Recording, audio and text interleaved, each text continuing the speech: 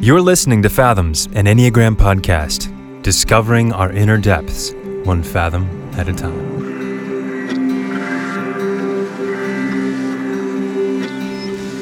Hello, everyone. It is I, Creek, and I'm here with one counterpart.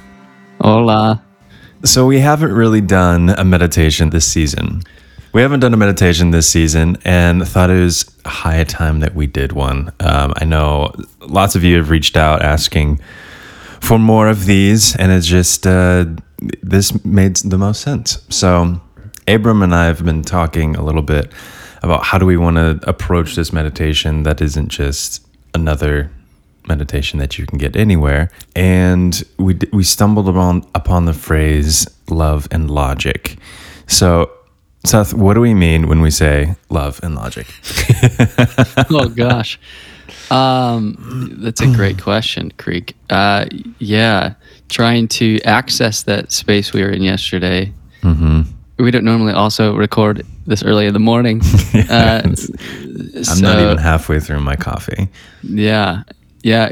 Potentially what we're experiencing right now, trying to engage this depth of conversation is a little bit what we're trying to get into with the content. This is true. Yes. Yeah. One of the things we're speaking about is maybe learned knowledge versus experiential knowledge. Mm-hmm. So it's one thing to sort of have information about something. So it's kind of, in a sense, I guess, judging a book by its cover and not really opening up the book to experience the content that is in there and allowing it to have its way with you in a sense, you know. To affect you is a word that I like. To be affected by something is to kind of have your heart open to it, to experience something. You know, we talked about this a couple episodes ago with Lee, I believe, how the brain is wired for energy conservation. And so we label things and then we move on from them. And then at that point, we no longer actually encounter the thing that we see continually every day, you know? So that is learned knowledge of a tree or whatever information that we've taken in, and we have now assumed that is the only thing that is the thing that we see now. You know, that is how we filter our experience. Mm-hmm. So that learned knowledge versus experiential knowledge. How do we keep being affected by something? And I think that is about conceptualizing, you know, which is a valuable and important framework for humans. But if we don't move to the next step, you know, then we're kind of, I guess, screwing ourselves over and other people. But yeah, learned knowledge versus experiential knowledge. What say ye? You, thou. So the example that pops in my head is something that I imagine most people have experienced. Last time my niece was here, my niece and nephews were, for whatever reason, my little niece was in a really cuddly mood, and she came and just sat in my lap and curled up in a ball for like 30 minutes. Like no squirming, no speaking, and it was just one of the more precious moments I've had. I mean, yeah, and when I'm down there with you and your kids, it's at like the certain moments where it's just like I just feel expansive love around their actions and their preciousness. Now we can take that and we can dissect it, right? Of different bodily sensations, different hormones, different chemicals coursing through my veins. That is biological, but you don't love someone out of that logic of biology. You love someone out of experiential knowledge, out of the conglomeration of sensations. So to me, that's kind of what we're talking about. Mm-hmm. Hopefully that's a clear example. And this shows up kind of everywhere in life, right? In some ways, we're talking about dialectics, where there's two seemingly opposing things that arise mutually. There's some Chinese philosopher that says all opposites arise simultaneously and mutually, right? So think of, if you can picture like a concave line, you can't create a concave line without having a convex side, right? You can't have light without also introducing shadow. Mm-hmm. Mm-hmm. There's seemingly opposite things that somehow have to work together. But if you try to use one over the other, then you're really missing out on the whole picture. So that's kind of what we mean by love and logic. Love being the experience of what is here, and logic being the observation of what is here. So that leads us to the next thing of why are both of these important, right? To me, logic gives us the traction to express, enact, and experience love. So if we think about logic, right? Logic is inherently, well, it's difficult. It's full of tension. It's full of pushing back, making sure your ideas are rigorous.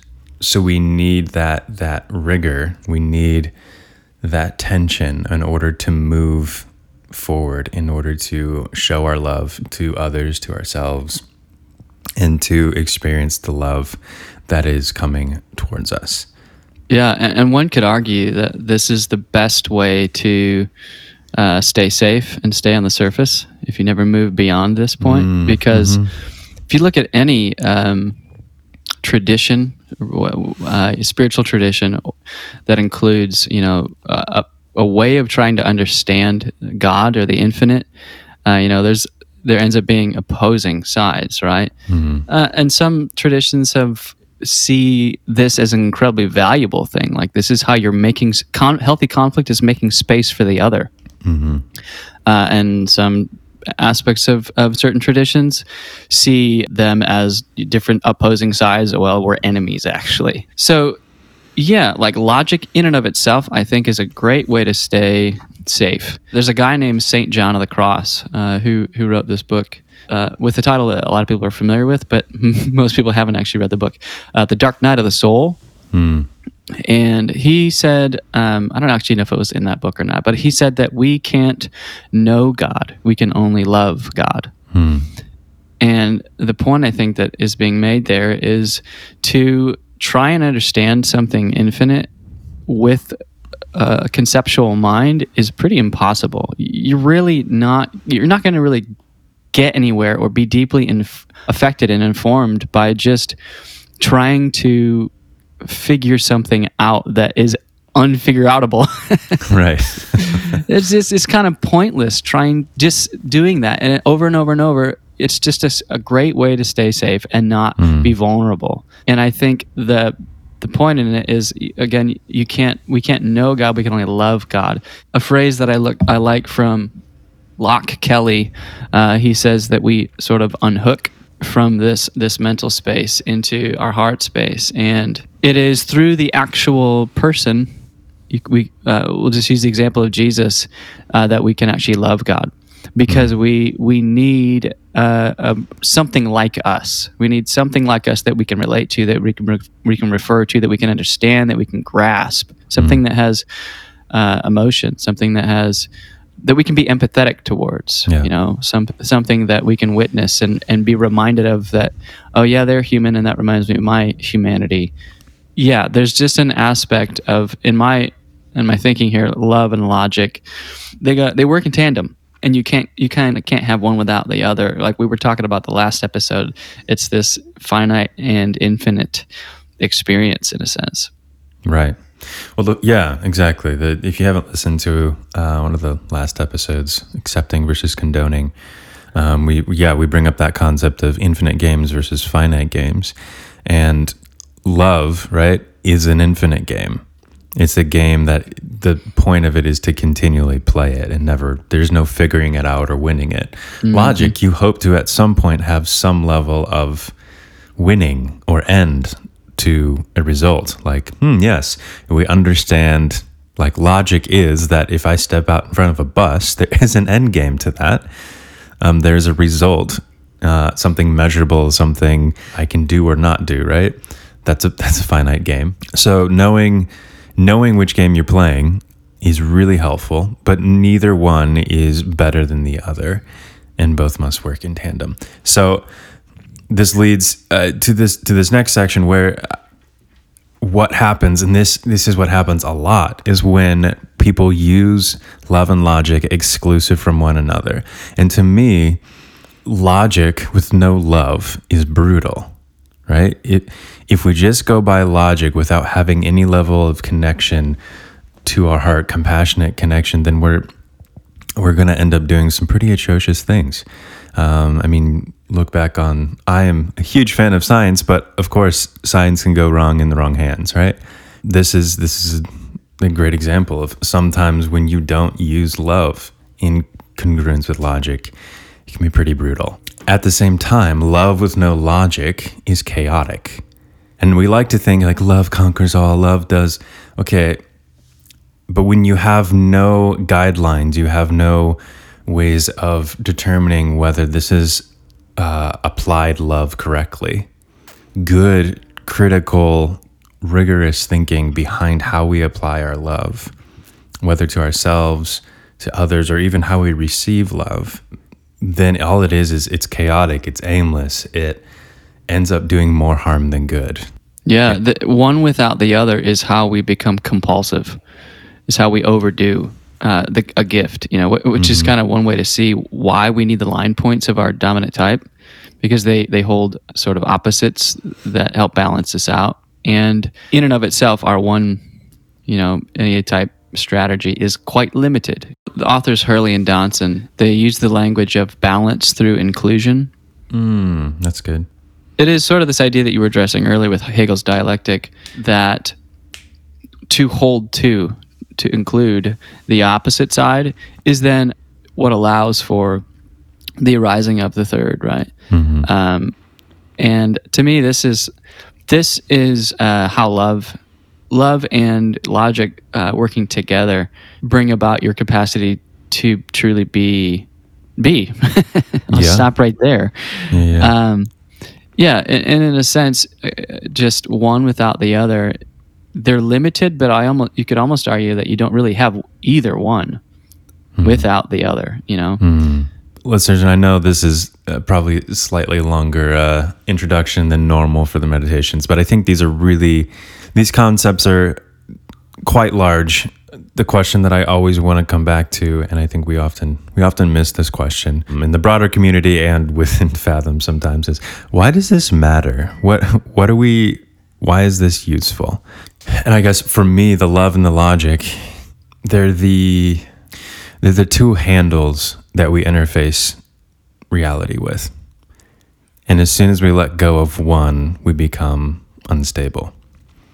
And sometimes you feel unstable when you're holding onto both. But these are two tools, two handholds that I think are crucial to actually be able, like you were saying, Seth, to actually experience here-ness in a way that is, to put it in the language of one of our teachers, adaptive towards what it is that you are wanting to be in this world.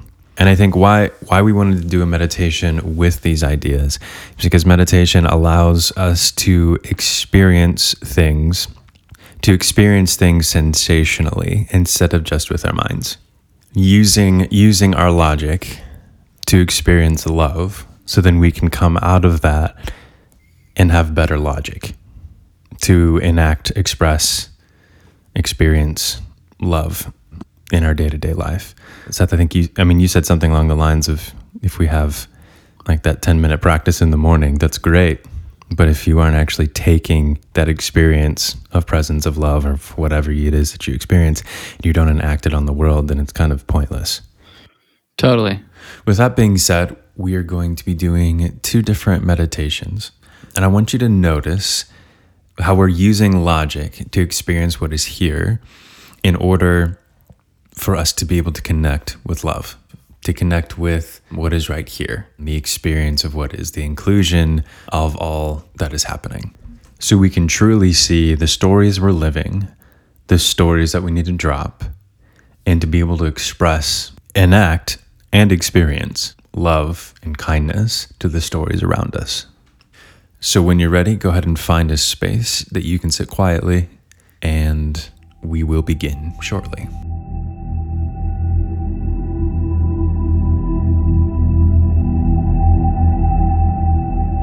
In this first meditation, we're going to be focusing on our breath.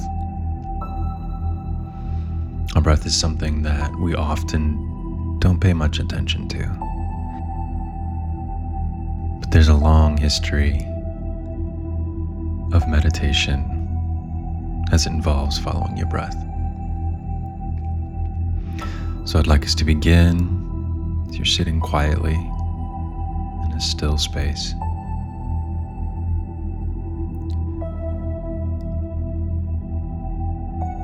Paying attention to your body at first. Releasing any sort of tension you may find. Allowing it to relax.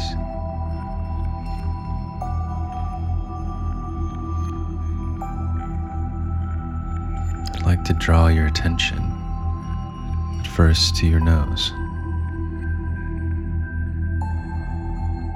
Take one deep inhale in and out. I want you to focus on the temperature difference. As you breathe in the cool air brushing against your skin, and noticing the warmer air as you exhale.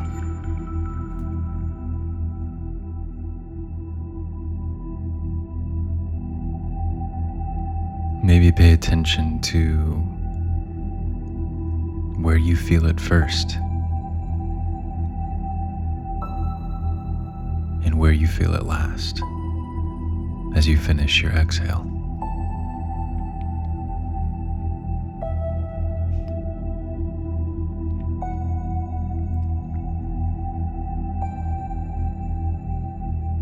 Deep in breath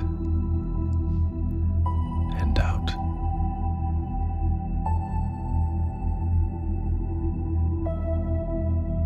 Now I'd like to draw your attention to where it is you're breathing from. Are you breathing from your chest or from your belly?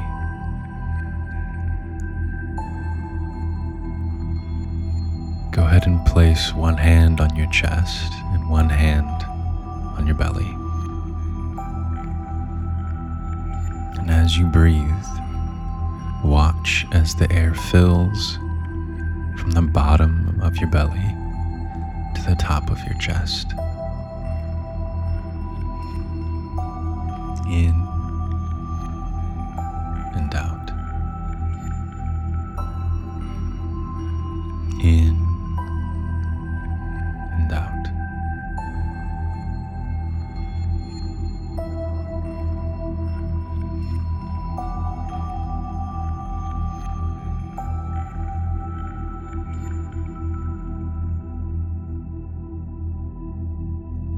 This is an example of how paying close attention, being curious, labeling is so helpful in bringing us to the moment. When we focus distinctly on one thing, this brings us to the present.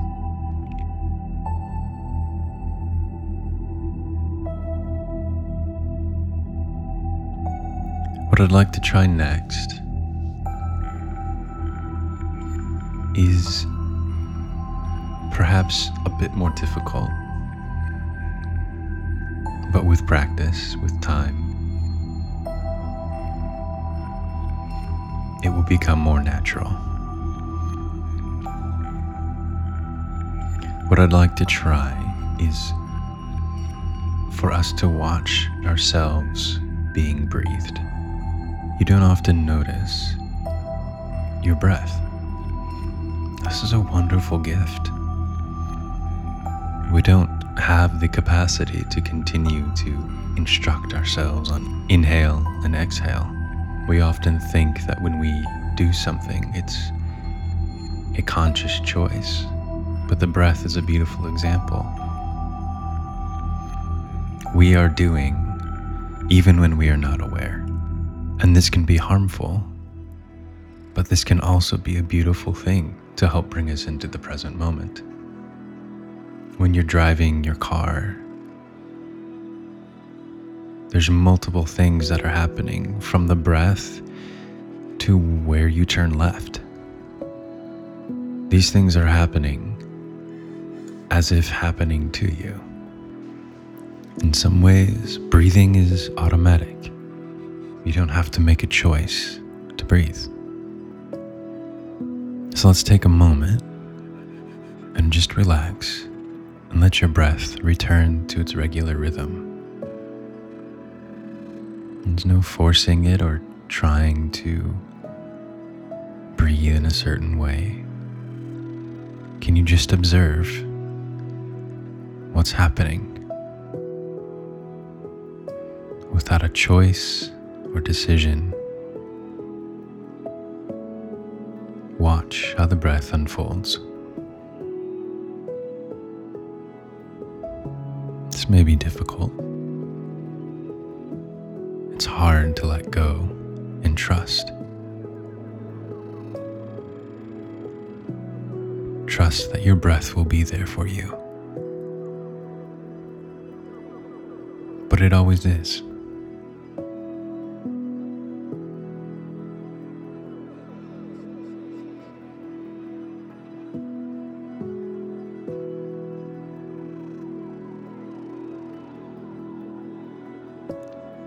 It may help for now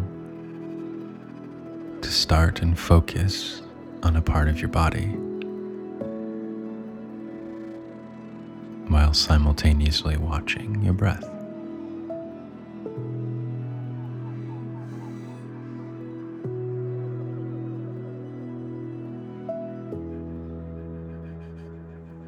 Can you notice the pauses in between the inhale and the exhale?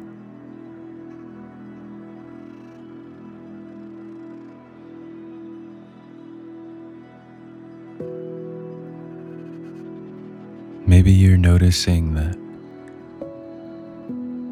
as you are being breathed, you don't need as much oxygen as you may have thought. Smaller breaths deep in your belly.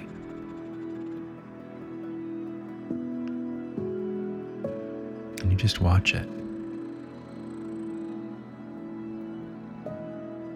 And trust the unfolding.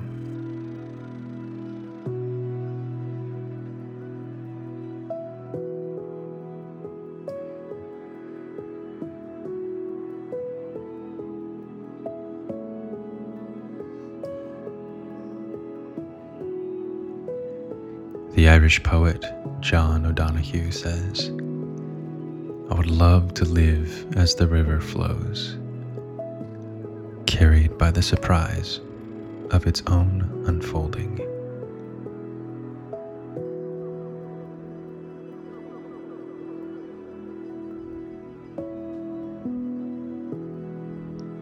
And when you're ready, come back into the room. Open your eyes and take a deep breath as we move into the next practice.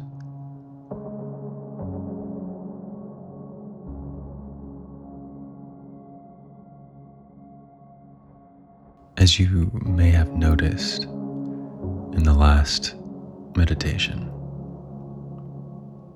often the harder you tried, the harder it became.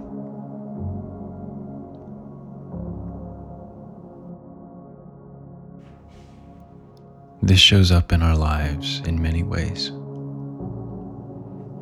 Often the harder we try to become loved, to become independent or safe, the further away we get from it.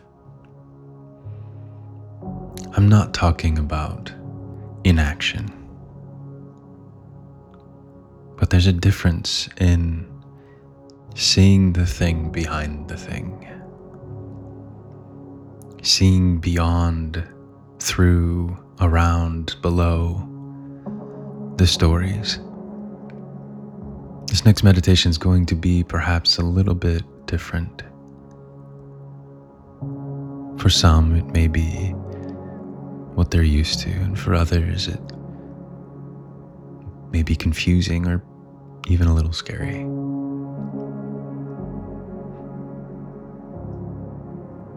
What I'd like to do is, at first, start with what's comfortable. We'll stay within our bodies. And again, notice the sensations. As we've done in the past, we'll start with our forehead, relaxing all of the micro muscles.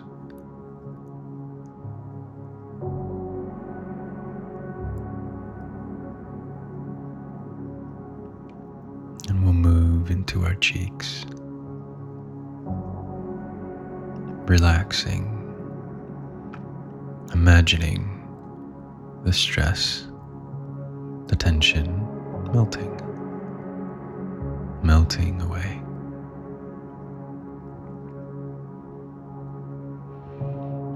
And we move into our neck and our shoulders.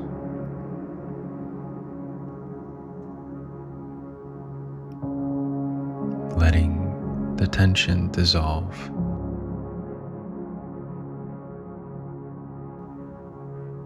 Just bring the attention to your hands. Can you soften them? And maybe even soften them again.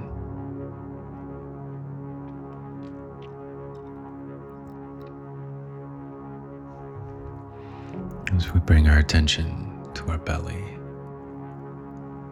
and pelvic area,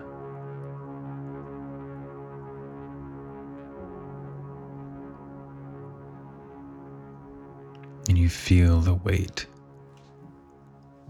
of your body, your hips in the chair or on the floor.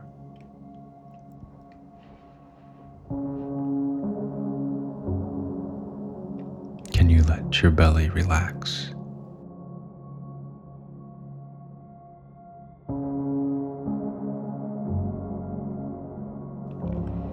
As we bring attention to our legs,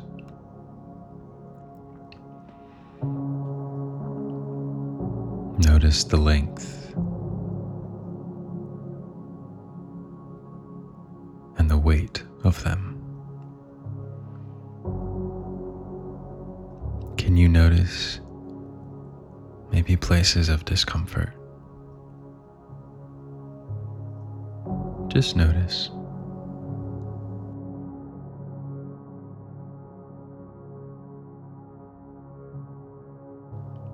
Letting any tension dissolve as you soften the muscles in your legs.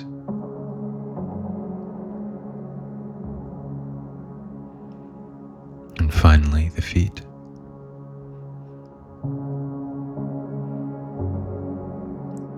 We forget about our feet. But these are direct contact to what is, to the ground, to solidity, to sensation. Can you feel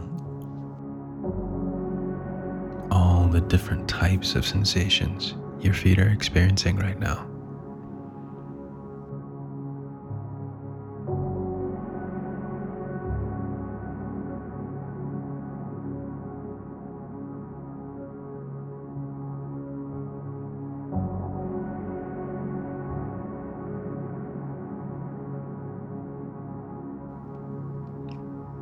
And if you find your breath, continue to stay with it.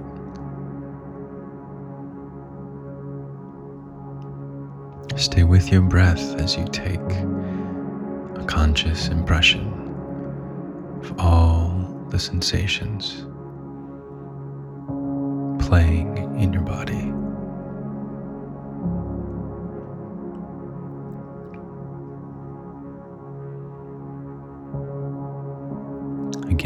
notice your mind drifting, or some type of virtual reality, thinking about the past or the future, or even some sort of projection onto the present, just come back here. Now is enough.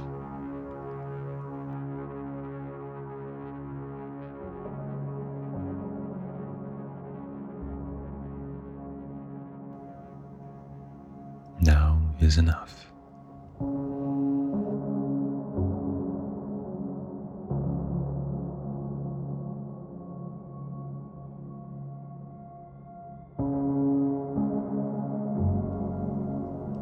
So again, through conscious attention, we've begun to experience what is here. Let's take it one step farther.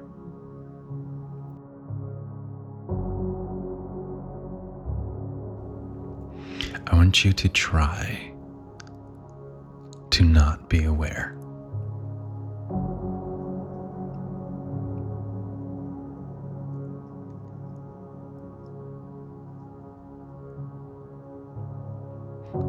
Try not to be aware.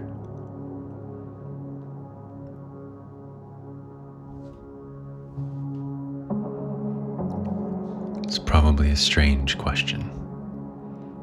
Not quite sure how to process that. We don't know how not to be aware. And yet, as soon as we try not to be aware,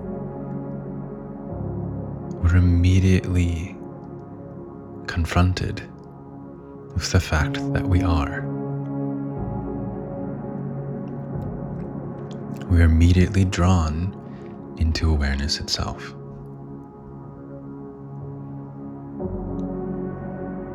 Try not to be aware.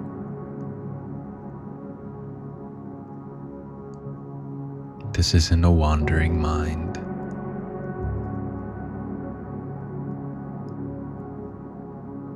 This isn't distraction. Try not to be aware.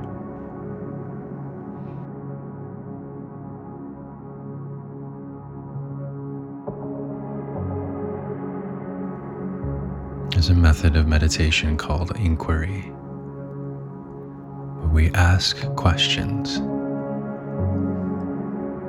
without searching for an answer, but rather observing what answers arise.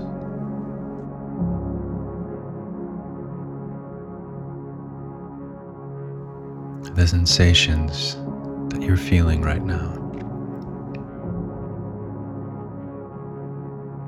What are feeling those sensations?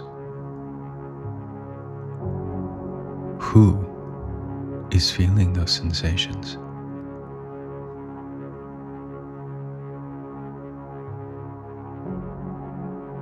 Who is hearing the sounds?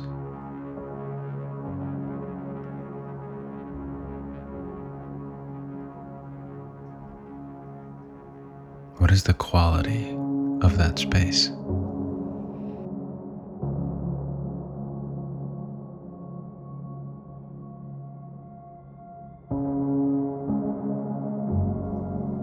The normal and immediate reaction is to just say, well, it's me.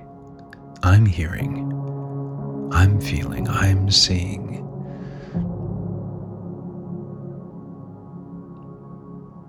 But who is aware of I?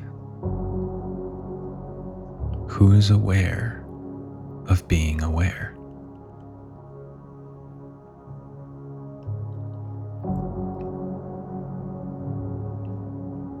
Who is I?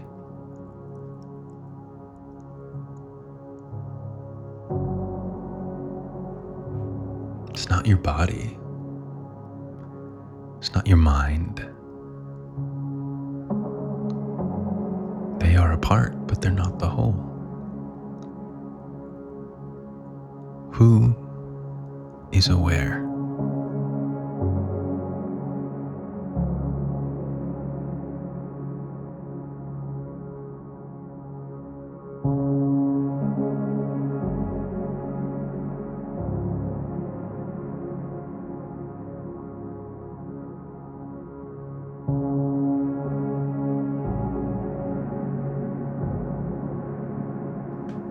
This is a strange place for many.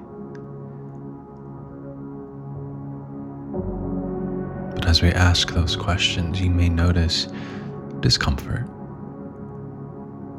But you may also notice a feeling of large expansiveness. The thing that's holding all the things.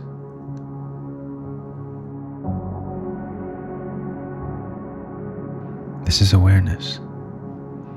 This is love.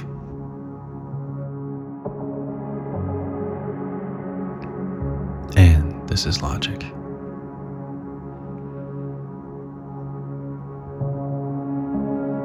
Can you imagine the silence that is listening to sound?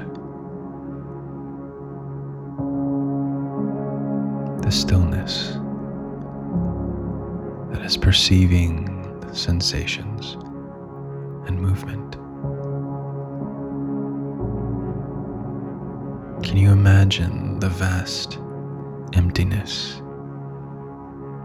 internally and externally, that is seeing all that is there?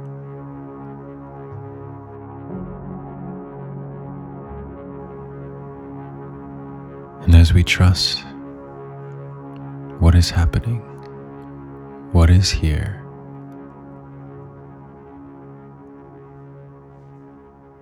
the wide open space that holds all things, can you notice what stories have you dropped?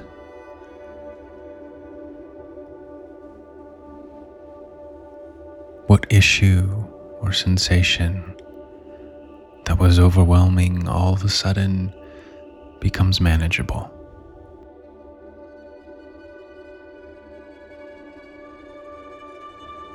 We are no longer caught in the finite game of overcoming or resolving. We've stepped into the infinite game that gives us perspective, gives us capacity to hold all the tensions that reside internally and externally.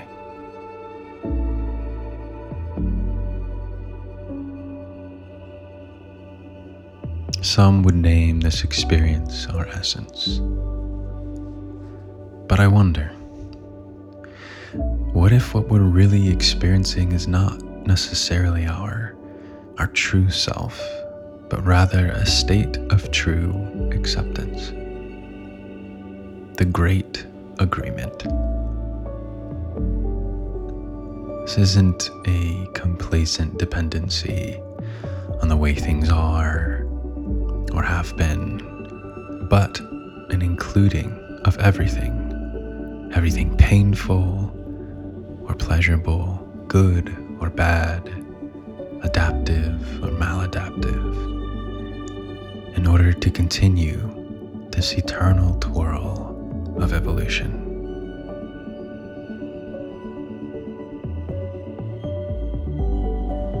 This awareness feels like our true self because there's no longer resistance to what is. We have dropped the stories, and you're able to see the one story, full of its complexities and nuances, its labors and its love, it's sublime and it's subtle, sacred and saccharine, sacrifice and the struggle. And this finally feels like us because we see the reflection, the mirroring of life onto us. We feel seen. We finally feel we belong. We finally feel home.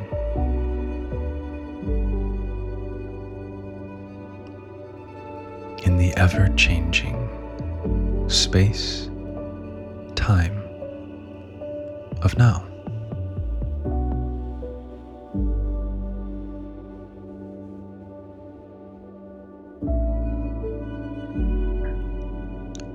Who is aware of being aware? May you find this your home.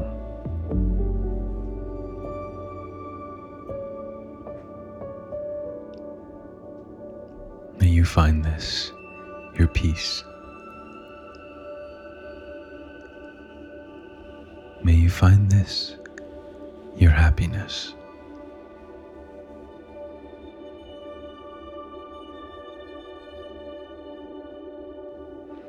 Including all,